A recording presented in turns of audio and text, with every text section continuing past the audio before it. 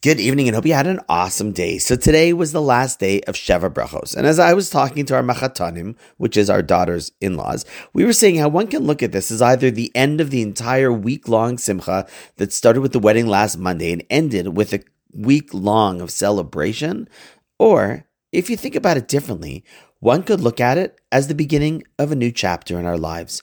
See, we always have two ways that we could look at things. Take today, Sunday. One can look at it as the end of the weekend or as the beginning of a week full of opportunities to make a difference. See, life is often not defined by a reality, but by our perspective on reality. This happens to be a deep Jewish truth to live by. See, even as we start the storyline of Joseph being sold down to Egypt, and we think it's the end of him and all of his dreams, in reality, it was all only the prelude to the beginning of the true story and greatness of Joseph's rise to leadership. See, what we thought was poor Joseph, or as Andrew Lloyd Webber would say, poor Joseph, the reality is it was really just the beginning of a new chapter for him to ultimately rise to the power of viceroy, as per his dreams to his brothers in the first place. See, this lens, being that it is a true Jewish lens, should help us both contextualize life when challenges happen or changes, and it should also remind us that often what we think is the end